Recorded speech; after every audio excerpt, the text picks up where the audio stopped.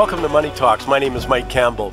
And I was thinking, I rarely say this, but I think this is a must-listen interview. I love all the interviews we get. We try and choose guests with exceptional track records and deep thinkers on things. But here's a subject I'm going to do today that I haven't done before, and I'm not seeing done particularly well anywhere else. I'm going to talk to the author of a brand new book called Chip Wars. Dr. Chris Miller has written a book, and it's called The Fight for the World's Most Critical Technology. And that's the key. This is an area where I think when we talk a lot about the Ukraine and the fighting going on in Ukraine and what's the next battlefield, China versus the West, well, this is where it's taking place. And I don't think that you can have a good grasp of what's going on without understanding this. That's why I'm so excited that Dr. Miller has taken time to chat with us. The book is brilliant. It's had incredible reviews. I enjoyed it. I learned a ton about it, but especially about what the current affairs are all about. I mean, what's Taiwan all about? As I say, I could go on, but you've got to listen to it. I've also got Ozzie Jurek joining me. There's 3 new rules kicking in, one November 30th, January 1st, about real estate that you got to be aware of, if you're a buyer especially, but anybody involved in that business or thinking about buying a piece of property, you got to listen into that. Of course, Victor has got to be here with me to sum up what's been going on this wild week, as is Michael Levy. We got the inflation number from the U.S. We had the midterm elections. We had this incredible volatility within the markets themselves, so much to talk about.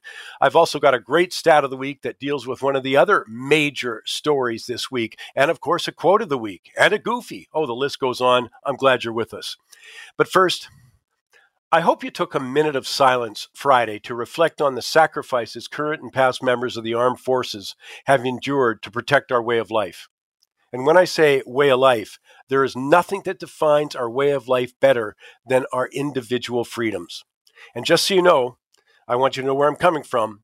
I don't think it's enough to just wear a poppy, take a moment of silence to show support and appreciation for the 65,000 who died in World War I, 45,000 World War II, and the hundreds of thousands wounded in the 2 great wars, plus many others in the armed forces who served in Korea or Afghanistan or peacekeeping missions around the world. My point here is it's time to stand up and be counted. Because we've been talking about the escalating assault on our individual freedoms on Money Talks for over a decade. And over the last decade, rights like free speech, the right to a fair trial where the accused is innocent until proven guilty, well, they become under increasing attack. At the risk of being glib, obviously, many in the self-described woke community clearly don't support free speech or the presumption of innocence. And that's the point I want to bring to your attention.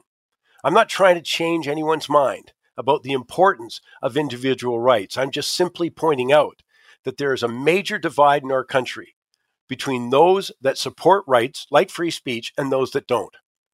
And I'll tell you, if you're on the side that wants to protect our individual freedoms, you're clearly losing, as measured by constantly intensifying trend of casually restricting individual freedoms, especially freedom of speech, which Thomas Jefferson called the foundation of all other rights. You know, Remembrance Day ceremonies, yeah, we got the predictable lip service from politicians, others, talking about the sacrifice of our veterans, members of the armed forces, in defense of our rights. But you know what? To me, it rings so hollow when at the same time they push censorship. You know, censorship of ideas or points of view they disagree with. And there's so many examples. I can't think of a time, for example, when any political leader actually spoke out when students on university campuses successfully pressured their university administrations to cancel speakers. And we're talking people like Christy Blatchford, Condoleezza Rice, or when professors were sanctioned or are sanctioned because they challenged today's progressive dogma. Can't think of a cabinet minister, for example, provincial premier, who stood up to the attacks on free speech at public libraries. And I'll tell you, it's troubling to see so many polls finding that a majority of university students support restrictions on speech that they deem harmful or incorrect, or in the Prime Minister's words, unacceptable. Barely any reaction when students like Ryerson Jonathan Bradley publicly warn in quotes, Canadian universities have become places where ideological conformity is expected and diversity of thought is seen as unacceptable. Come on, recently there was very little pushback and I couldn't think of any from political leaders, when Mark Zuckerberg admitted that Facebook had worked with the FBI to quash what government deemed unacceptable postings. And it happened on Twitter, happened on YouTube, which led to the suppression of truthful information too, on several topics, including COVID. Last week, we got The Intercept exposing documents that showed Facebook and Twitter closely collaborating with the Department of Homeland Security and the FBI to police what the government determined was disinformation. And the plans are to expand the censorship on topics like the withdrawal from Afghanistan, origins of COVID. And here's the major catch-all, literally in the notes. They want to stop posts that foment distrust in the U.S. government and U.S. financial institutions. Oh my goodness. July 29th, 2021, our cabinet in Canada issued a technical paper and discussion paper that proposed to appoint a chief censor called the Digital Safety Commissioner. The month before, the federal government introduced Bill C-36. That was an act to amend the criminal code that proposed $70,000 fines on individual internet users who post legal content. I'm talking legal content in quotes, likely to foment detestation or vilification of an individual or group. My gosh, I look at my own Twitter feed. I could get some of them arrested. I'm not looking to debate the importance of free speech here, by the way. I'm just saying it's clearly under attack. I will say, though, that the erosion of free speech comes at a cost. And that's a long list. And I'll finish here by just talking about the economic costs. As President Barack Obama stated in the commencement speech at Howard University, free speech is critical for a well-functioning economy. George Mason University professor Adam Millsap sums up the relationship between free speech and economic progress in quotes, as an economic leader, we rely on the free exchange of ideas and information for the serendipitous discoveries that increase our standard of living. And because of this, the long-term costs of stifling speech are largely and far greater than commonly recognized. Decades earlier, George Bernard Shaw stated, the first condition of progress is the removal of censorship. Milton Friedman called, the most influential economist of the second half of the 20th century. He argues in his most celebrated work, Capitalism and Freedom, that free exchange of ideas is essential for innovation and economic progress. I could go on, but let me finish with this.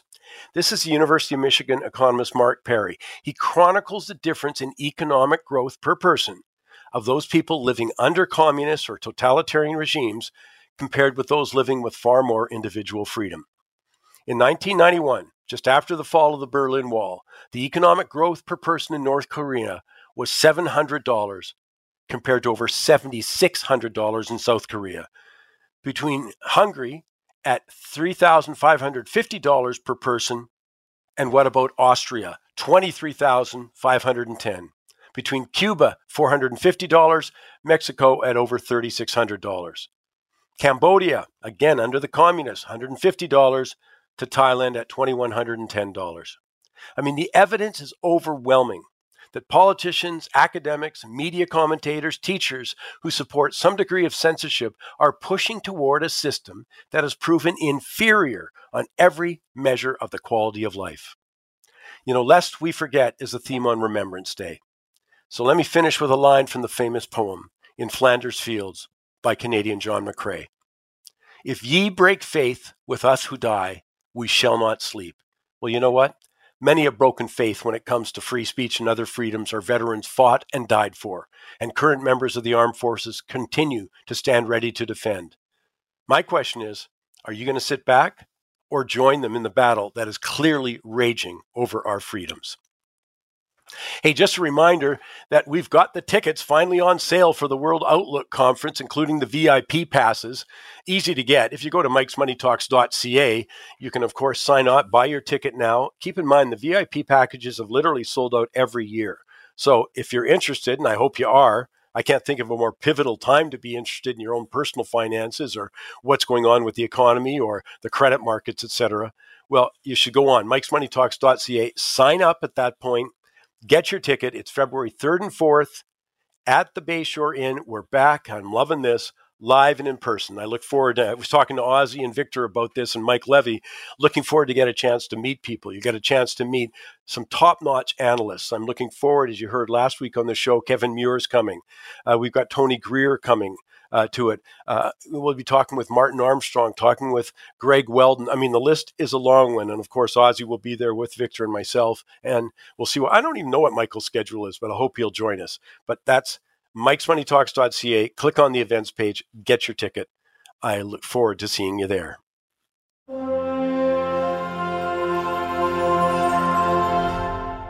I want to bring in Mike Levy right now.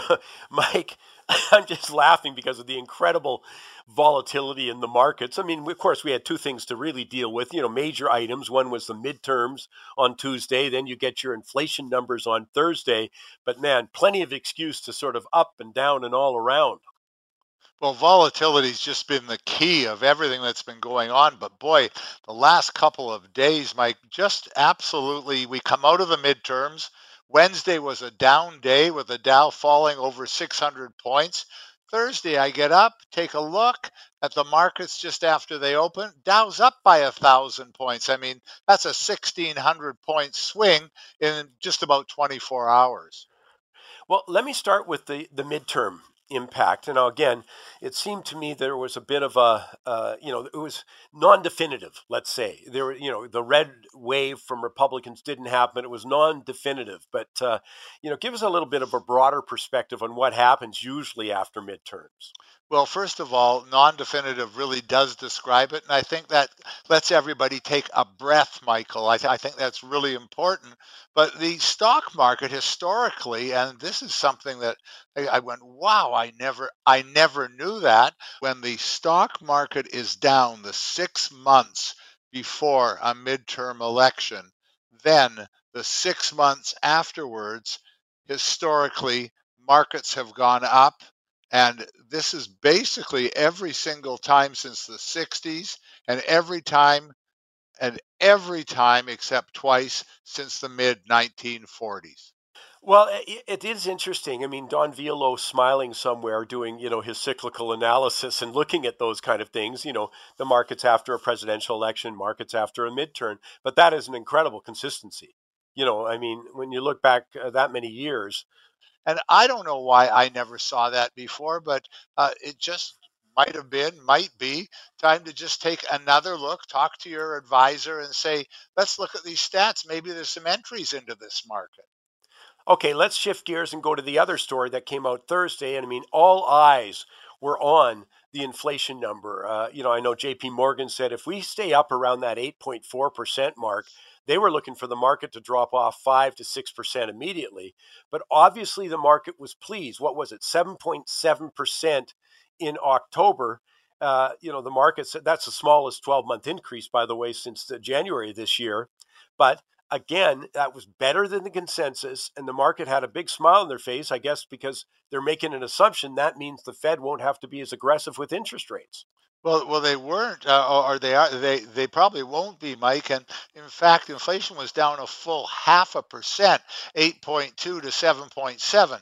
Now you take that and pair it with the historical that we were just talking about, and there's a catalyst that goes right along with the historical. And you saw that big move in the market as we just talked about. But I've got to tell you, it does take the pressure off a 75 basis point hike in the United States in December, probably now going to be 50, and maybe even slightly lower, maybe even 25 basis points going into next year. Now that doesn't mean that they're not going to keep raising interest rates, but not with the kind of acceleration they've been doing. 75, sometimes talking about 1 full%. And Mike, let me say the Bank of Canada, Tiff Macklem, even before this, hinted at exactly the same thing. He's talking about inflation and the balance of risks and under tightening monetary policy. He says if we don't raise interest rates, enough Canadians will continue to endure high inflation. So, yes, interest rates are going up, but maybe with what's going on now, not with the same velocity. Okay, let me leave you with, by the way, this is just 1 month, so they'll need to see a little bit better trend, I think, but we'll see. I'm going to leave you with a shocking stat, Mike. This is the rise, and you break down the inflation numbers. Well, here's the thing. food prepared at work or, the school food lunch programs, I'm not even going to ask you to guess what the price rise is year over year because it's 95%. Think Oh my about that. goodness. Basically Yeah. doubled. And of course, that's because wages went up, maybe transportation goes up. The list is a much broader one of inputs when you get that. But I just thought that was the number that I found amazing. Amazing, and just draining the pockets of people who really are on the cusp, and all of a sudden they're having to pay so much more. But let me give you a stat here, Mike. Brookfield Asset Management, just a huge company. They reported their earnings just midweek, and they were sort of nondescript. But however, unlike many other companies with the dislocation they see in the financial markets, Brookfield is waiting for opportunities and is sitting with, catch this, $125 billion in cash ready to deploy when they see the opportunity. Mike, I've always liked that company for a lot of years or decades, but this is an amazing stat. Yeah, Mike, what's interesting about that is, that's a lot of money to deploy into the markets, but they already started on Thursday. They announced that they're purchasing or trying to purchase, they've made a bid for Origin Energy in Australia. That's their second largest energy company. And it was, I think it was something like 18 million Australian dollars, 12, or billion, I should have said, 18 billion Australian dollars, 12 billion sitting on the sidelines to jump in on the U.S. side of that. So 12 billion U.S., 18 billion Australian for Origin Energy. So making your point, yeah, they're in there doing it. In the meantime, we'll keep an eye on it. But Mike, you go out and have a terrific week. Time now for the quote of the week, and I want to let you know that it's brought to you by Easy Invest's Western Canada Monthly Income Fund. Grow your money. Well, you may have caught it, but this week, Global TV's terrific reporter Sam Cooper did a story detailing how Canadian intelligence officials, in a series of briefings and memos, first presented in January, they warned Prime Minister Trudeau and several other cabinet ministers that China had been targeting Canada with a vast campaign of foreign interference, which includes funding for a clandestine network of at least 11 federal candidates who ran in the 2019 election. I mean, their goal is to subvert Canada's democratic process.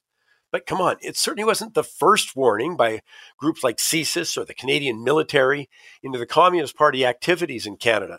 In fact, I think it's fair to say the warnings have been relentless. As Terry Glavin points out, and he does terrific work on China here, but he was writing in the National Post and said 12 years ago, Richard Fadden, he was the director of the Canada Security Intelligence Services at the time, he warned that at least 2 provincial cabinet ministers and several municipal politicians were more or less puppets of the People's Republic of China. And by the way, Mr. McFadden was widely criticized for fear-mongering at the time. Well, since then, we've had numerous warnings from CSIS, the military, and the National Security and Intelligence Committee of Parliamentarians. They've all warned that China is spying, cybersecurity threats, election interference. But those warnings were ignored. Come on, even the hostage taking of Michael Kovrig, Michael Spavor, didn't merit a serious rethink of our China policy. Neither did the fact that the RCMP said they were receiving an average of 120 tips daily alleging clandestine activities by the Communist Party agents in Canada. Well, clearly the federal government knew about Chinese interference in elections. I'll give you one more example, thanks to Terry Glavin. By 2019, Beijing's influence has become so normalized in the country that John McCallum, former cabinet minister in the Chrétien government, he was ambassador to China, he openly admitted in the South China Morning Post that he had been inviting Chinese officials to influence the outcome of the 2019 federal election to the Liberals' advantage. And I might say the briefings that the leaders got said they mentioned both Liberal and Conservative candidates as the beneficiaries. But in this case, no, McCallum saying he was inviting Chinese officials to influence the outcome of the 2019 federal election to the Liberals' advantage. But Chinese interference was not an election issue. I couldn't believe it. In 2019, 2021. Not a single question by the media panel in the leaders' debate. And believe me, I could go on and on about the questions asked, or better put, not asked during the leaders' debates.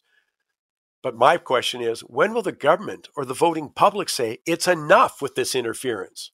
And that brings me with the quote of the week, which is even more pertinent considering, hey, we've just celebrated Remembrance Day on Friday, honoring the members of our armed forces and the veterans who fought for our freedoms against totalitarian regimes. Well, on October 6th, about a month ago, Chief of Defense Staff General Wayne Eyre, he was testifying to the Common Standing Committee on National Security. He stated in quotes, Russia and China are not just looking at regime survival, but regime expansion. They consider themselves to be at war with the West. They strive to destroy the social cohesion of liberal democracies and the credibility of our own institutions to ensure our model of government is seen as a failure. End of quote. Well, you know what? Given the latest revelations, clearly they're continuing to make progress. As you can tell from our social media and our email blasts and things like that, I am excited about today's topic because I think it's just pivotal in today's world, whether we're talking commercially, whether we're talking military, geopolitical stress, all of that stuff comes back to it's just fascinating. Dr. Chris Miller has written a book, and a lot of it was just absolutely news to me, talking about chip wars, the chip manufacturing. I call it the must-read book, as I've said on the air before. Chip wars, the fight for the world's most critical technology. Chris Miller is an associate professor of international history, where his research focuses on technology, geopolitics, economics, international affairs, and Russia, as well as the author of 3 other acclaimed books on Russia, especially Plutonomics, which I've read, Power and Money and the Resurgent Russia. But this one, I think, is the capper. I mean, it's grabbed the entire literary world, the sort of academic world, historical world, absolutely by the throat. And the reviews have been nothing short of spectacular. And I'm so glad that Dr. Chris Miller takes time to join us here today. Chris, thanks so much for the time. Well, thanks for having me. Now, the name of the book is, Chip Wars, the fight for the world's most critical technology. Why do you call it the world's most critical technology? Because I think that will be news to a lot of people, especially in a world that we're sort of watching energy shortages grind some parts of society to a halt. Well, most people never really think much about semiconductors or computer chips as they're more commonly known, but we rely on them for almost all aspects of our daily life. It's not just your smartphone or your computer that has chips inside.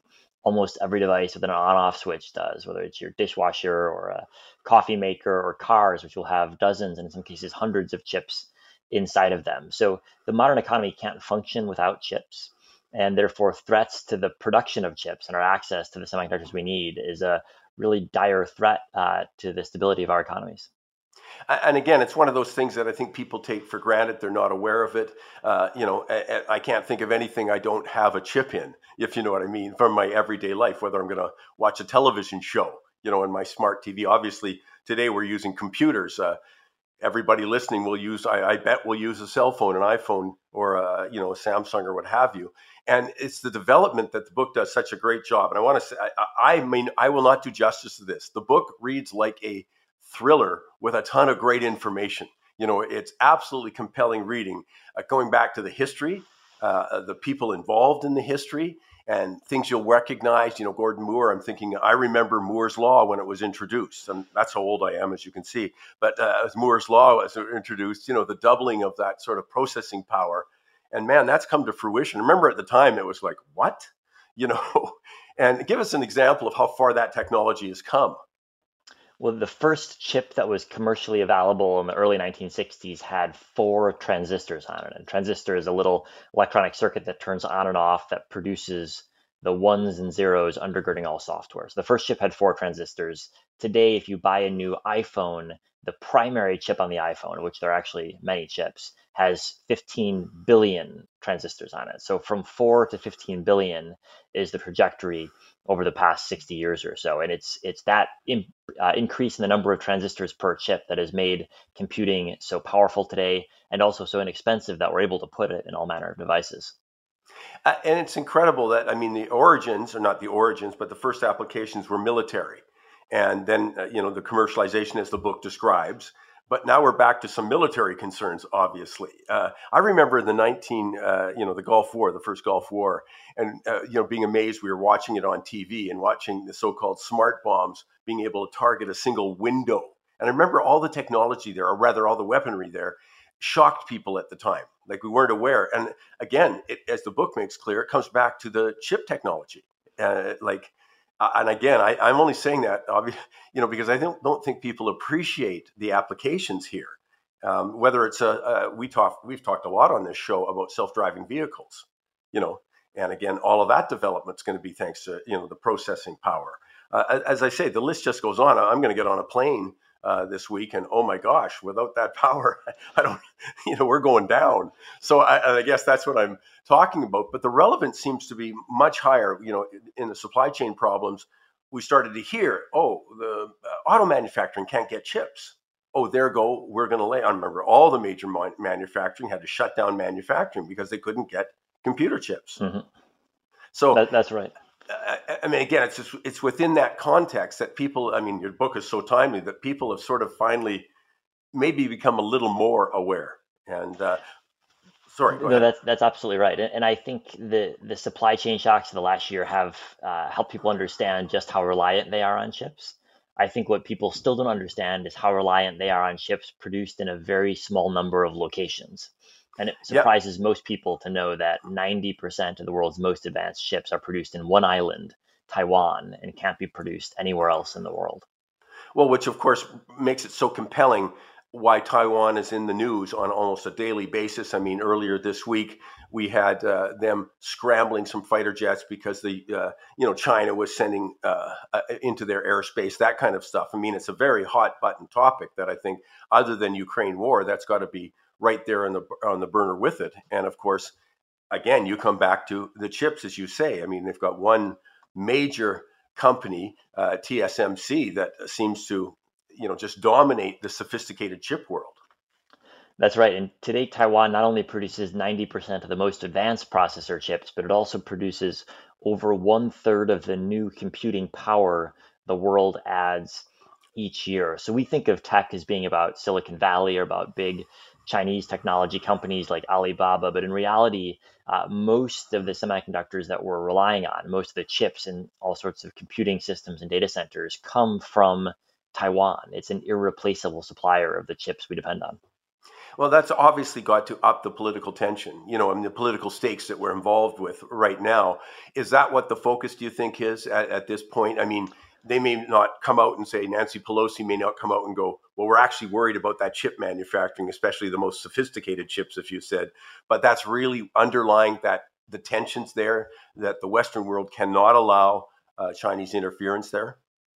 Well, it's a big issue. And as China's military power in East Asia grows, and it's grown pretty steadily over the past several decades, the ability of China to threaten access to Taiwan's chip production has grown alongside it. And the irony and the risk is that actually it's been largely Western produced chips, chips that are designed in the US or produced in the US or Japan or Europe or elsewhere, that have enabled many of the advances in China's military. And one of the interesting parts of the Russia-Ukraine war that has come to the fore, and this is true for Russia as well as China, is the extent to which adversaries' military systems have our chips inside. So if you look at the open source studies done of Russian missiles that have been captured after having landed in Ukraine, and take apart their guidance computers, they're full of chips made in the US or South Korea or Taiwan. And until recently, the Western countries have really struggled to control access of foreign militaries to these chips. Well, and as Chip Wars makes very clear, and the U.S. had a dominant position in this. This is pre-Taiwan, or just, as they started to ship some production into Taiwan. But the U.S. was dominant, and dominant, it seemed like, for a very long time. And that, am I correct in saying it's lost that dominance? It certainly isn't the major producer of chips in the world, and yet that seems to have got both Republican and Democrats seem to be a little more alert to this than they ever were about energy, shortages. But they seem a little more alert recently, at least in August with the CHIP Act and that kind of stuff. And I guess I'm just trying to explain to people, and this is why they should read the book, because we can't do it justice here, is the world is revolving around this. The stories they're reading and the tensions they're feeling geopolitical are coming back to the importance of chips and supply chains and all the things we've been introduced to more likely, since COVID. Yeah, no, I think that's right. And governments around the world are focused now more on semiconductors than at any point in the past decade or two. It's not just the US, actually. It's Japan, it's Europe, it's India.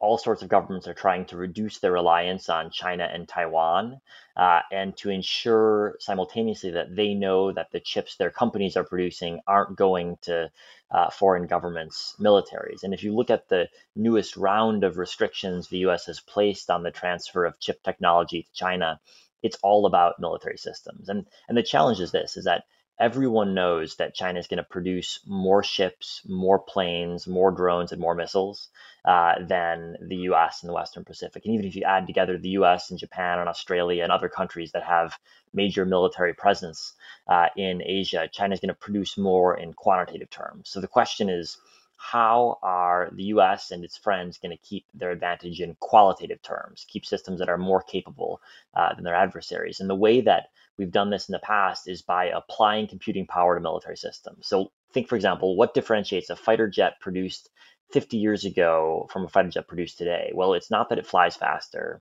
It's not that it's designed that much differently. The key differentiating factor is computing power. It's got smarter computers, smarter sensors, not only in the jet itself, but in all the other systems it's talking with, its munitions, its satellites. It's an entire network on the battlefield. And the US is betting that if it's able to keep its semiconductor advantage vis-a-vis China, it can apply this gap in computing power to military systems and thereby offset China's quantitative advantage with qualitative advantages provided by computing. So that's the key to US strategy today. And it's not just about chips or tech, it's about military power. And hence the subtitle of the book, The Fight for the World's Most Critical Technology. The world is obviously, people's top of mind is the geopolitical conflicts going on today. And as you alluded to a moment ago, a lot of people have been wondering why the Russians hadn't been more successful. And, it seems to me from reading Chip Wars that it really comes back to this lack of technology or, the lack of sophistication vis-a-vis what the West could apply. They don't have the weapons, and that means they don't have the processing.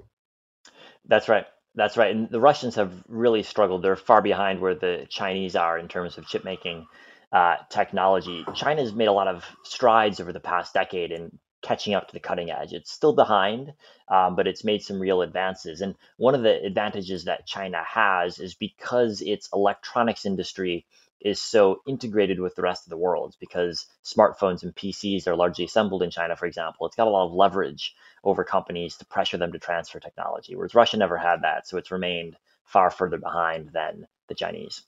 It is interesting. With the at the outset, as Chip Wars explains, it was sort of a military issue, dealing with the military, and then the commercialization aspect came into it.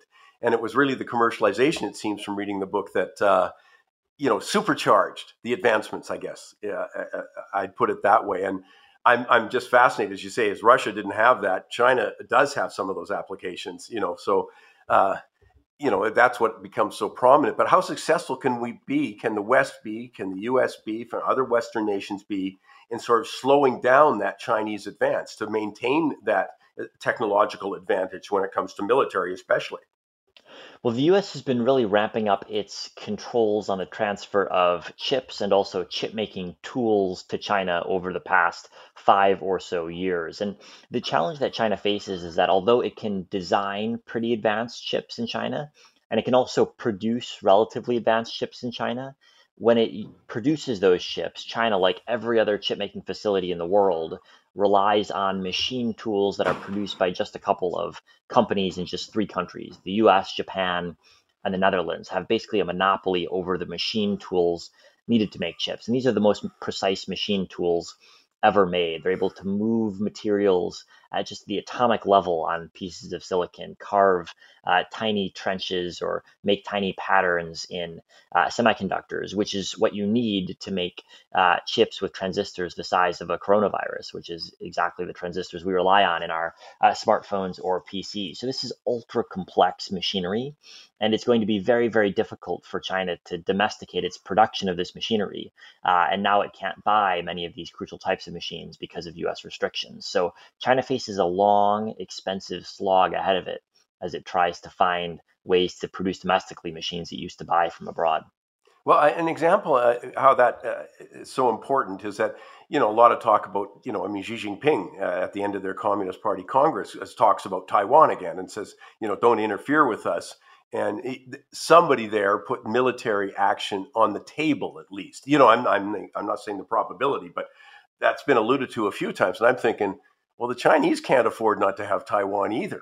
They can't afford to destroy these. They're relying. I mean, when 90% of the most advanced chips are getting made out of Taiwan, I'm just wondering, am I wrong on that? I've been wondering, because how could the Chinese afford to have any disruption to that aspect too for their economy? Yeah, it's true that a disruption of Taiwan's chip making capabilities would be disastrous in economic terms for China. Um, but it's also true that over the past couple of years, China's begun to de emphasize economic issues relative to its geopolitical interests. And I worry about relying too much on the theory of mutually assured economic destruction providing peace. I think that sounds a little bit too much like Angela Merkel's energy policy, which hasn't worked out very well this year. And when you look at Xi Jinping's focus over the past couple of years, it's been less on the economy, less on growth, and much more on his own political and ideological goals. And so I hope it's right that China's afraid to attack Taiwan because of the economic costs, but I don't think we should be relying too heavily on that assumption because it looks less sturdy than in the past. Well, and so much evidence for that in terms of the whole process after Nixon went to China was that we will liberalize with China as they get more economic development along the lines we integrate with the World Trade Organization, et cetera, et cetera. Well, I think that's proven to be absolutely dead wrong, and I don't have to have China expertise. You have an expertise in that area and in Russia, of course, but I don't think I have to go too far when I look at they couldn't have cared less what the international reaction was to taking over Hong Kong, against international treaties. I think that's a huge warning. And it's the kind of stuff that keeps you up at night if you start thinking about this stuff. Well, that's right. I think most of us who don't live in the Asia Pacific region think of Taiwan as an island that's far away and maybe not that important to our daily lives. But the reality is that none of the electronics you rely on could have functional supply chains without Taiwanese produced chips. It would be almost impossible to build a smartphone in the year after a war between China and Taiwan, simply because so many of the chips that smartphones rely on come from Taiwan. And the same thing is true for PCs and data centers and all sorts of household appliances as well, to say nothing of autos and manufacturing in other sectors. So we're hugely reliant on Taiwanese produced chips in ways that most of us only dimly understand, but in ways that ought to make all of us very concerned about the security risks in the Taiwan Strait. Well, I just can't imagine modern manufacturing without, if there was a problem in that area, let alone innovation. On this show, we do a little thing, Chris, called the shocking stat. Well, I kept on underlining shocking stats in chip wars. And I just want to come back to one. I know I'm digressing a little bit, but you had said earlier about it's just not easy. It's just like Canada can't just sit there and go, guess what? We're going to have a chip industry. Or some other country that's not involved at this point, because the manufacturing of the technology needed, the manufacturing, the precision of the manufacturing, and the one other thing, cost. I was blown away by the cost of, ASML, out of the Netherlands, is the only producer of one of the most important pieces of machinery. And then the cost, my jaw dropped. I had to get a pad on the bottom because we are just talking hundreds of millions of dollars to set up any kind of a facility at this point. Yeah. And the most advanced chip making facilities in Taiwan are the most expensive factories in human history. They cost $20 billion a piece. And inside of them, the machine tools you need to make chips are also the most expensive machine tools in human history, costing up to $150 million a piece. So this is the most complex and expensive manufacturing process humans have ever undertaken. Well, the U.S. is looking to shift some of that, some of the chip making into its own borders, and I've seen some of the numbers out of the CHIP Act that was signed off on in August, and I kept coming back to the book and thinking, well, what are you going to build? Half a factory? A third of a factory? Even though the numbers to us are just astronomical, getting thrown around, but that industry, and I think that's the relevance here, the industry is so expensive to develop that I'm just not sure to the degree it can have an impact on the geopolitical potential tensions here. Yeah, I think that's right. The US is going to spend $39 billion over the next 5 years or so on incentivizing more chip making in the US. And next to a $20 billion price tag for a large scale new advanced facility, that money doesn't go very far. So it'll have an impact on the margin, but I think you're right to say that it won't be revolutionary. And in 5 years' time, the whole world will still be quite reliant on Taiwan to produce the most advanced processor chips. But it seems like a conflict. Whatever we want to call it, the new Cold War. And there's many people who are calling it World War III. I mean, like credible academics saying this is where it's going to take place. It's not going to be, hand-to-hand combat any longer. It's going to be in these kinds of things. And I would assume that the CHIP Act, the Biden administration got lots of Republican support for it too, though, is a reflection or of that understanding that this is where right. This is it. Yeah. We can't lose this one. That's right. And losing it is not just about economics or technology. As we said, it's about military power too. So when you look at the sort of approach being taken at this point, does it give you confidence? It's nice to see it's part of an important, it's become an important focus. But past that, what are these measures going to do to China? How are we stopping? You mentioned you're not allowed to send technology into them, or the machine tools, that kind of stuff. So they're clearly targeting China's advancement. They're saying no to that. So how successful will they be, or what other areas should they look at? Well, I think part of the challenge is going to be restricting the transfer of technology to China, which is happening, as you say, but also part of the challenge is going to be to keep Moore's Law progressing outside of China, in the US and Japan and Taiwan and all the countries that make up the semiconductor supply chain. And that's where we've got to focus our efforts as well, because ultimately, the reason why it's hard to catch up in chips, harder to catch up in almost any other industry, is because progress is moving forward so rapidly. And so part of our task has got to be to keep technological progress moving forward rapidly, which in the process makes it very difficult for adversaries to catch up. Would that take place more at sort of a university research sort of level, or will it be the further commercialization? Apple is the monster user of chips, for example. And we hear, again, we may not put the stories together. We may hear one-off about chip development, but innovation and manufacturing are not the same thing. That's right. Yeah, and we certainly have a key role that universities and basic science should play, but actually the key challenge here is not the basic science, it's the high volume manufacturing.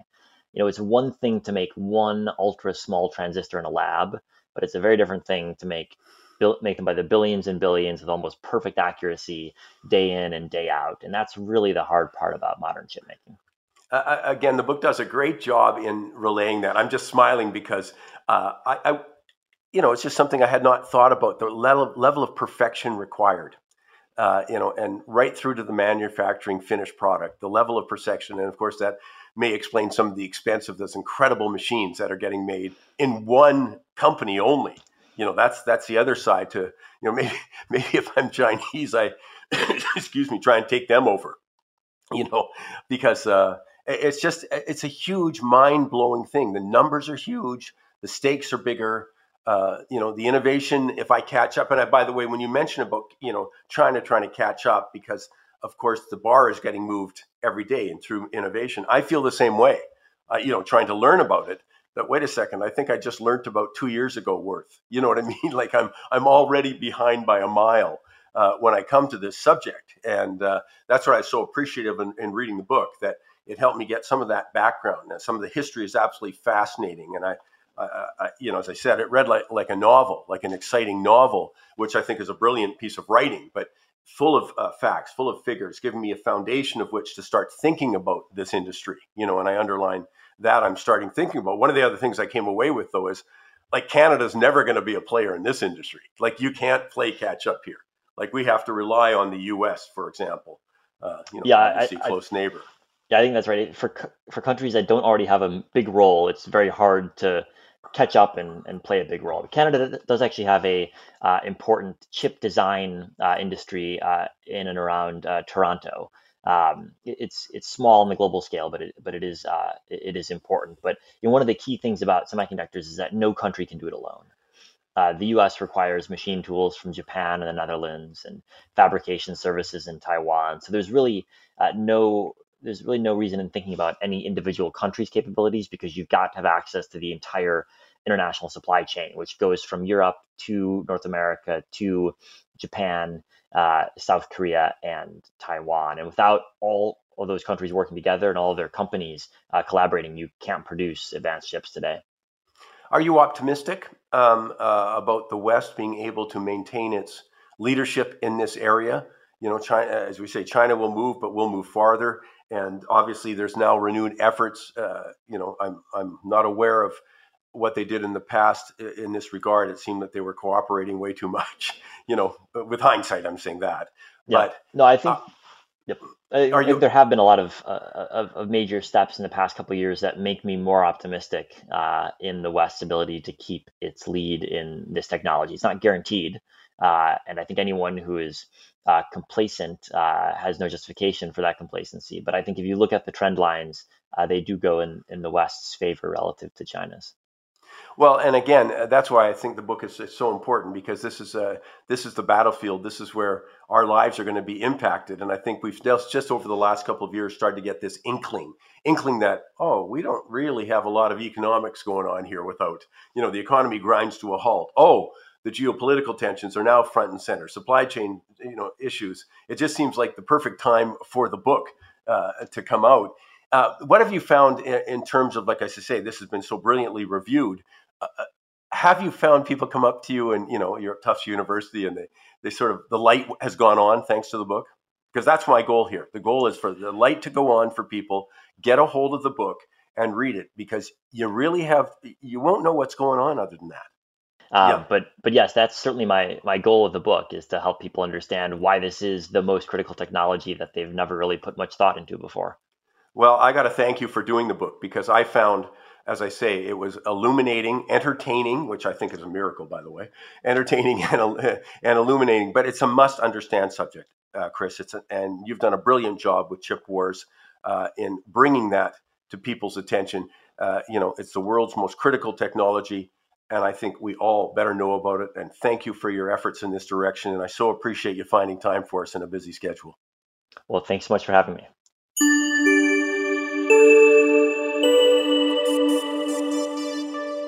Time now for the shocking stat of the week. And it's brought to you by Canada's leading gold and silver dealer, Border Gold. And if you're buying or selling precious metals, that's the place to do it, because they got the smallest markups in the country. And they have a huge inventory, means you can actually get the product you're buying. But for the shocking stat, you know what? Anytime I can mix celebrities like Tom Brady, the Miami Heat, Steph Curry, with a massive, almost unimaginable big loss that takes place almost literally overnight, I got a good shocking stat. But that's not all. This week's shocking stat adds in questionable, maybe illegal activity. I'm just thinking, can a Netflix miniseries be far behind? I'm talking about the collapse of FTX, the cryptocurrency derivatives trading exchange. You may remember them, by the way. They were in the Super Bowl with an ad featuring Larry David, the co-creator of Seinfeld and the Larry David Show. FTX also has $175 million naming rights for the Miami Heat's arena. I wonder how that's going to go. They got deals with Major League Baseball, UC Berkeley, and Mercedes Formula One team.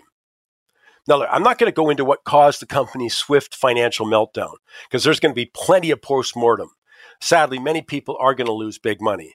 There'll be many investigations, and I would bet by the SEC, possibly criminal probes. So instead, I just want to bring to your attention this shocking amount of money we're talking about.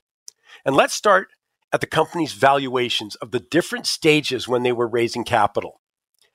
After former Wall Street trader Sam Bankman-Fried and ex-Google employee Gary Wang founded FTX in 2019, over the next year, the company was valued at $1.2 billion. But their next capital raise, think about this, in July 2021, They raised $900 million. That put the value of the company at $18 billion with a B.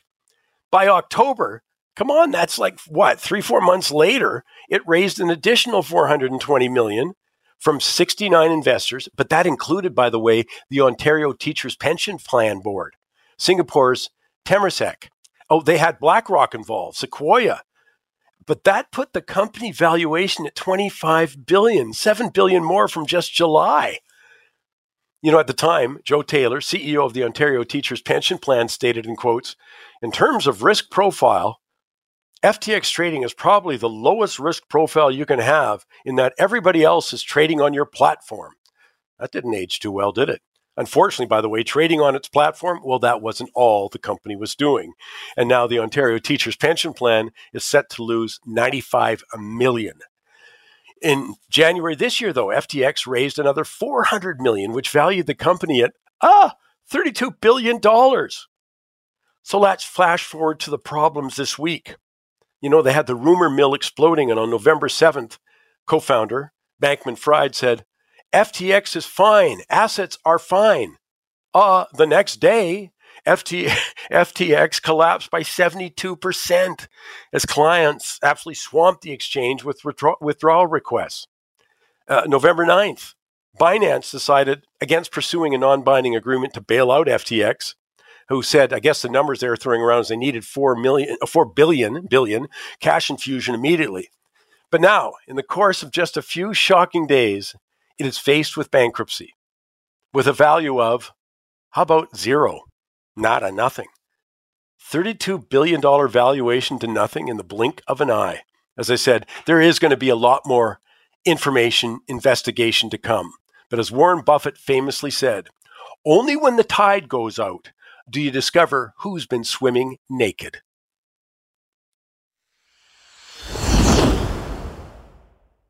Let me bring Ozzie Jurock in right now.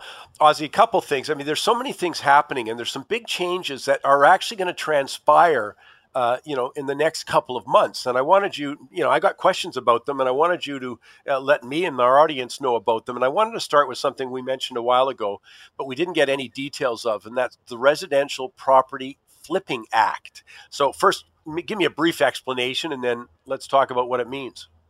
Well, essentially, it was part of the federal government's budget some time ago, and it comes into effect on properties that you own after January 1. And the idea is that certain dispositions of residential properties that you own for less than 12 months will now be business income. And the idea there is that you'll be taxed on it. Now, the question is, you buy a residential house, you live in it, sell it within the year. Now, what about your capital residential tax exemption? And the worrisome aspect might also be that now it's for 1 year. What if they're going to make it 3 years or 5 years? And oops, there is your capital gains exemption. Exempt, it's gone. Well, a couple of quick things there is one that when we always talked about, the horrible property flippers, there was some implication that they weren't paying tax. I mean, you would still pay capital gains tax. It was like they're getting away with something. No, they were following the rules and you paid capital gains tax. But as you point out here, Ozzie, now they're going to change those kind of numbers and you're going to be taxed like it's business income. And once again, we're talking about the disposition. I bought something and I sold it within 12 months. But as you say, hey, that's easy to change. But it's certainly noteworthy. That's a big change. And let me move to another one here for you. The Landowner Transparency Act. Let's talk. I love it. We can put a whole bunch of little numbers around it or letters. That's the LOTA. But it's the Landowner Transparency Act. Tell me a little bit about that.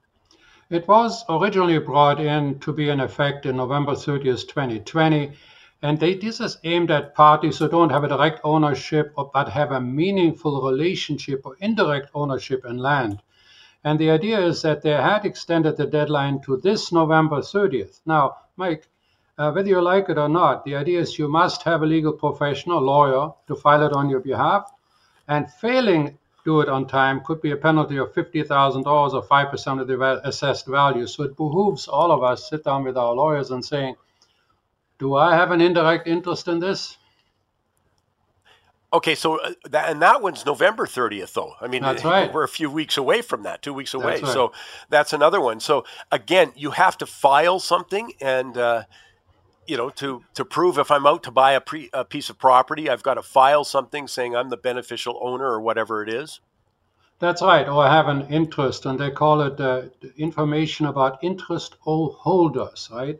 And you don't even have to have a direct ownership. And this will be public information, by the way. It is meant to stop fraud and meant to aim again at people that flip. But again, just a notice to everyone, if they happen to be buying a piece of property after November 30th, they've got to file this thing. That's a new thing to file, which is going to cost. I mean, yeah. I was impressed the last time I bought a piece of property where I went through a notary public, but they were informing me of all those new rules at that time. So here's just another one that gets added on, and it's going to cost buyers a few extra dollars too, I think, getting that legal advice. And the penalty is steep because they can now say, well, we warned you. It was supposed to be 2020. We gave you more time. This is the time. And that penalty, what? You said $50,000 penalty or 5% of the assessed value of the property? Right. That's why It behooves us to read the details. Yeah, and make sure everybody knows that's coming. Okay, here's the other one. And you had mentioned this to us a while ago, but now we've got, and it's going to kick in January 1st. It's that mandatory 3-day period called the rescission period. You better tell us what that is and then the implications. Well, the idea is that, again, it was brought about when we had this hot market and people bought without subject clauses. So it's aiming to give the buyer 3 days to reconsider. And the idea is I make an offer, full price offer is accepted, but now I've still got 3 days to get out. And now there was a lot of arguments about it because, what if I go around and make 10 offers on 10 houses, tie them all up for 3 days? But that has now been a little change added. So the buyer, if he cancels the deal within the 3 days, he now has to pay $250 for every $100,000 house as a fee to the owner. So on $1 million house, it could cost the buyer $2,500 if he wants to get out. But this is a federal law? No, that's a BC law. That's a British Columbia law. That's what I thought. But it's we could talk along about that. We did mention it before that it was coming in. But again, if you're in British Columbia, January 1st, here we go. But also, whenever these things get introduced, Ozzie, we know every other province is watching them. And as you say, this was introduced, politicians want to show that they're doing something in a hot market. In this case, it was trying to protect the home buyer. Although I got to tell you, I still shake my head. I'm an adult. I don't need the government to help me with this. If I go out, I do my due diligence and I make a purchase, I literally do not need somebody in government to say, oh, well, you may have made a mistake. I'll either make my mistakes or I won't. But then again, I'm in the minority in Canada. I don't need the nanny state. So so let's keep going here. So as you say, these are all major things that are changing that we have to be aware of as going through. Does anybody, by the way, the other one I want to just ask, you talked about British Columbia just for a second, about that foreign buyers thing, which is coming through the federal government. Is that going to apply to resort towns like Whistler? Because, of course, a lot of the purchases of those kinds of resort properties are done by foreign buyers. And Canadians do this all the time in Palm Springs or in Palm Beach, Florida.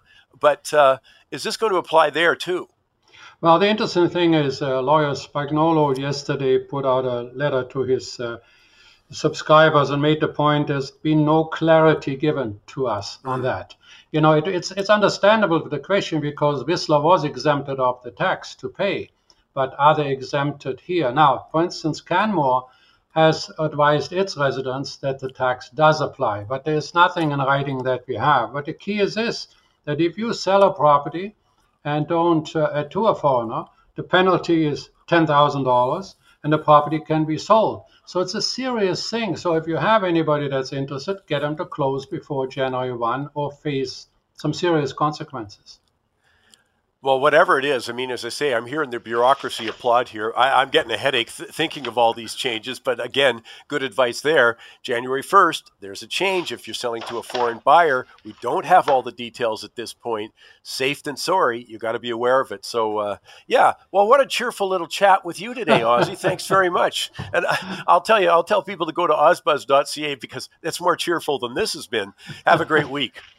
Thanks, Mike. I want to let your buyers to know I got a lot of comments on my mentioning my wife and the Matchback. Just remember, this is a very respectful thing that I'm doing. My wife and I are together a very, very long time, and she does hilarious things. Like the other day, she ran after the after the garbage truck, and she said, "Am I too late for the garbage? Am I too late?" And the driver said, "Oh no, jump right in." Yeah. Send all your comments to Ozzy Jurek at ozbuzz.ca. Have a great week. Let's go live to the trading desk now. I've got Victor Adair with me. Victor, I'm sort of imagining you spent a large part of the week in a sweatsuit and one of those towels that boxers have out there because there's so much happening. I chatted with Mike Levy earlier in the show, and just, sort of awestruck about the kind of volatility which we've been chronicling, but my goodness, did we ever get a shot of it?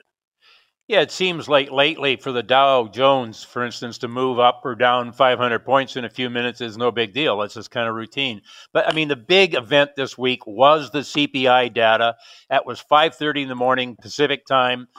It wasn't exactly a shocker. It was just we had a modest decline in all of the numbers, but particularly like the year-over-year number, we're up 7.7%. And the market just has assumed, okay, we've hit peak inflation, and now inflation is going to trend lower. And, everybody hit the buy button on the stock market. But that's one of the interesting things is how fast it moved. Oh. They give me the number and then presto. That told me there's sort of a huge combination of things going on. But one of them is wishful thinking. Like they were interpreting the data to suit themselves, because it really, I agree that, when you look month to month and the inflation rate is certainly down, and you can make a very good case that, the peak inflation is done. We'll have to see, because this is with energy still relatively low. I don't want to go on and on about that, but come on, 85% of the world's looking at recession, and energy prices or oil prices still $90, something like that. Wait till everybody opens up again. That will produce more inflation. But anyways, the market said, hey, that peak inflation thing's over. They're not going to raise rates as much. It's going to end sooner than I thought. And man, were they willing to pour the money in over that one. Well, within 15 minutes of the data being released, the Dow was up. The Dow futures, mind you, were up 1,000 points.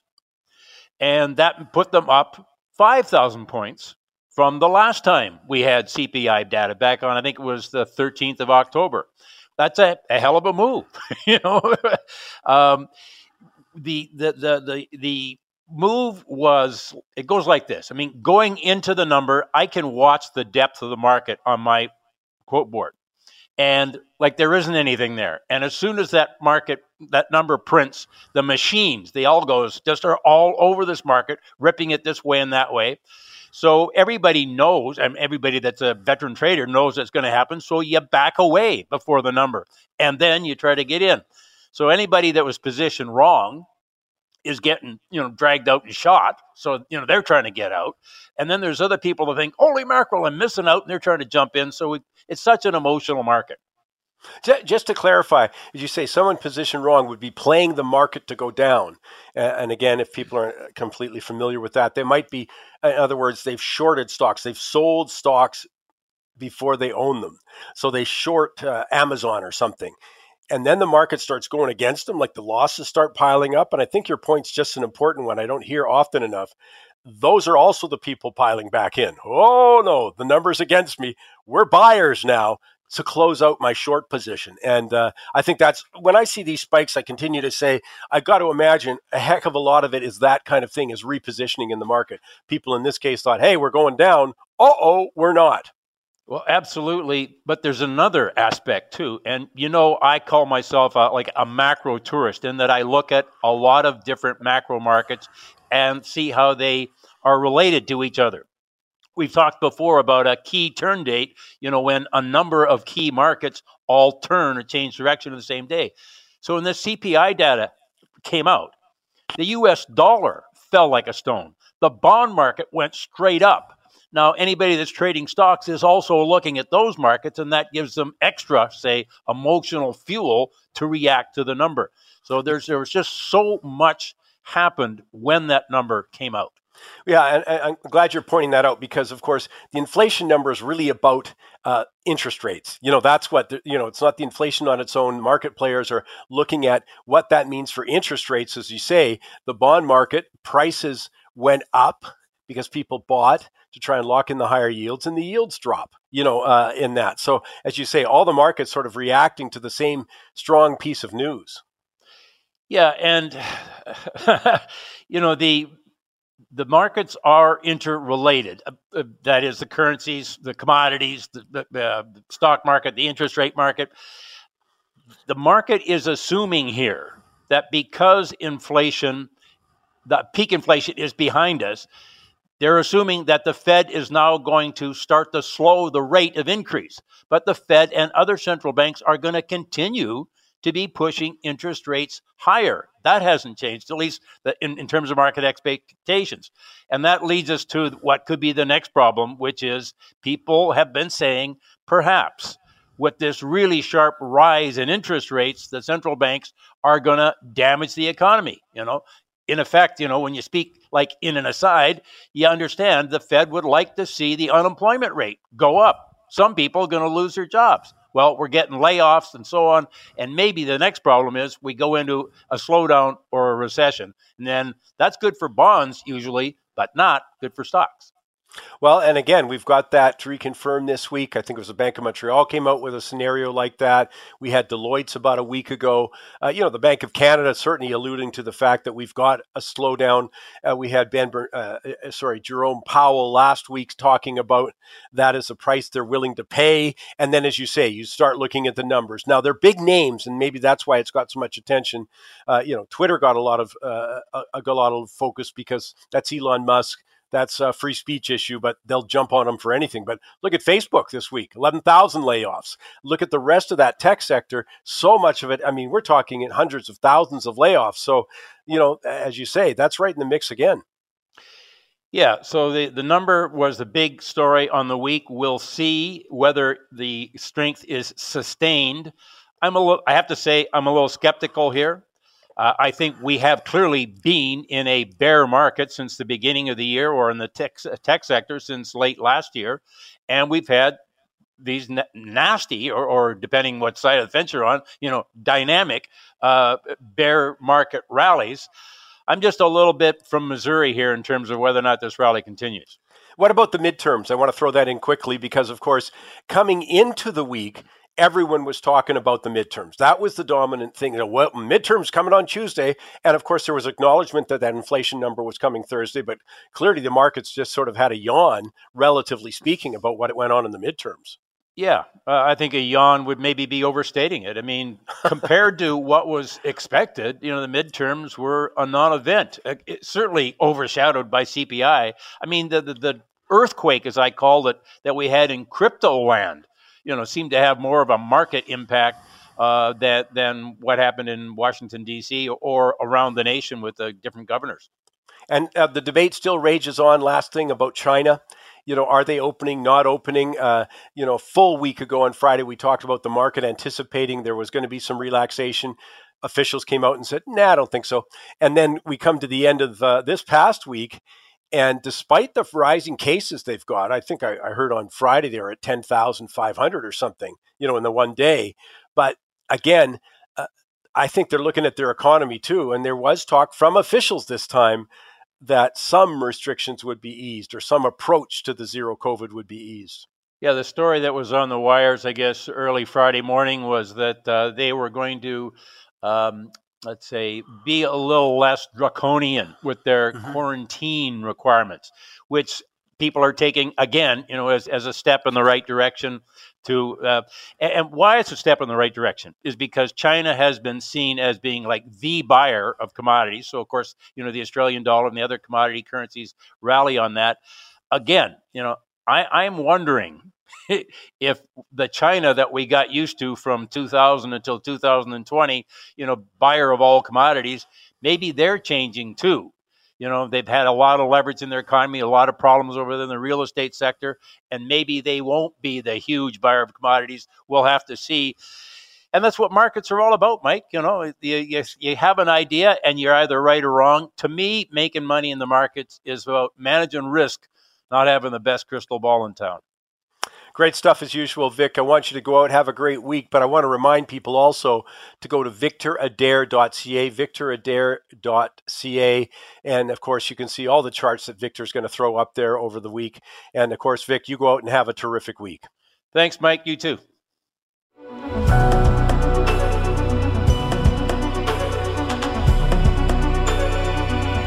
Time now for this week's Goofy Award. Well, Finance Minister Chrystia Freeland started the week by giving Global News reporter Mercedes Stephenson an example of how to cut costs that she says both government has to do and, of course, individuals do with the rising cost of living. She said she got together with her family, decided in order to cut costs, they were going to cancel their subscription to Disney Plus. Monthly savings, $13.99. Obviously, contrary to the Prime Minister's view, she clearly doesn't think the budget's going to balance itself. So after the biggest government spending spree in history, and by the way, a huge chunk of it had nothing to do with the pandemic, the finance minister thinks it's time to cut back on government. So we'll see. But what's goofy is that she seems surprised at the outpouring of criticism, given numerous polls are telling us that millions of Canadians are facing serious choices, things like groceries and shelter. So canceling Disney Plus is hardly at the same level. And of course, not a surprise, social media users called it insulting, tone deaf, out of touch. But I guess I'm wrong because it clearly was a surprise to the finance minister. Now, I want to give her credit because facing the backlash, she did the right thing. The next day acknowledged that she and other politicians are well paid and live a life of significant privilege. But I do think it's noteworthy that she didn't have the wherewithal to anticipate that backlash from that kind of a remark. But it's very similar to this, because it comes at a time with questions about the $6,000 hotel suite for Queen Elizabeth's funeral by the federal government. Prime Minister still won't say who stayed in it. But didn't anyone in the Prime Minister's office think that would raise some eyebrows? Given there's so many other luxury hotels, by the way, in London at that time at a fraction of the price. But last week, we also got the bill for the Governor General's trip to Dubai. And I have no idea why 45 people were invited for the ride. That's anyone's guess. But we do know they did it in style. You know what the price tag was for that?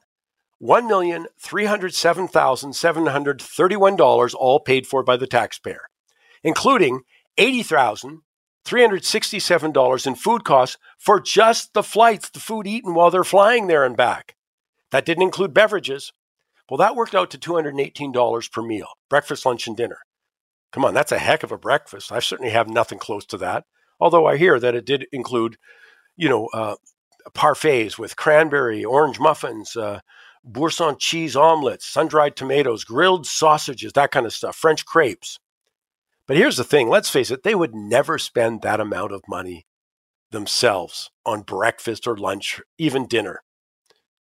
That's the attitude, though, that underlies the waste of billions of tax dollars. Our money is being spent in a way they would never spend the money themselves. Auditor General outlines it all the time. They had no goals. They had no measures. You know what? No one in this country has ever hired on people to do a renovation without knowing what they were paying, how far along it's getting, what the ultimate cost was. But I wonder if that isn't a reflection of an equally important problem.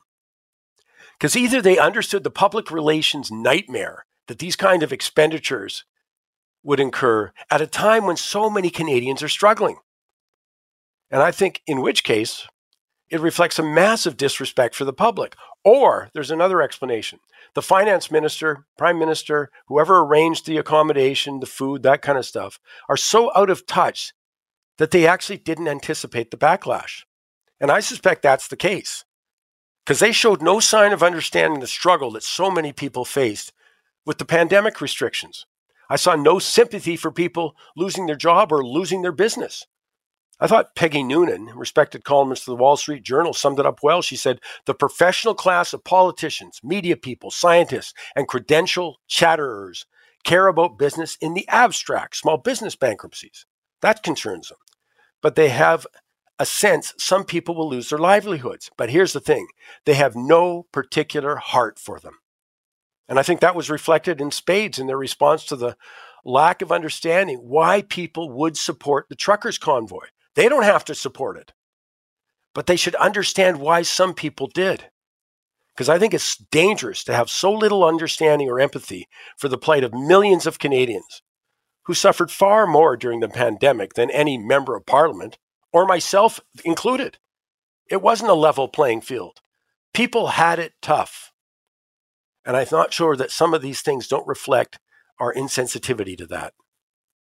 Hey, that's all the time we have. And I've got to remind you again that we are selling tickets now for the World Outlook Conference, the VIP pass, which is, of course, sells out every year. But it is a chance to come and meet some industry insiders. And we're going to emphasize many things, but we're certainly emphasizing energy this year because I still think it's the linchpin of going forward, what's going to happen, including for inflation, your cost of living.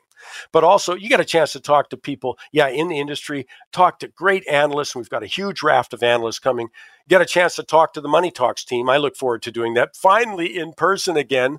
I'll be saying hallelujah for that. February 3rd and 4th at the Bayshore Inn in Vancouver. In the meantime, I want to invite you again, and I do appreciate, I get notes all the time from people saying, I've told my friends and family about joining Money Talks tweets or joining Michael Campbell's Money Talks on Facebook or going to mikesmoneytalks.ca. And you can sign up for our free email blast. As I said, the right word, isn't it? Free. That's right. We send you the latest. I hope you join us on that. In the meantime, I hope you have an absolutely terrific week.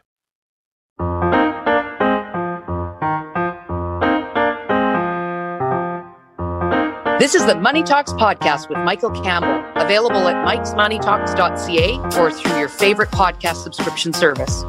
Join us on Facebook at Michael Campbell's Money Talks and on Twitter at Money Talks Tweet.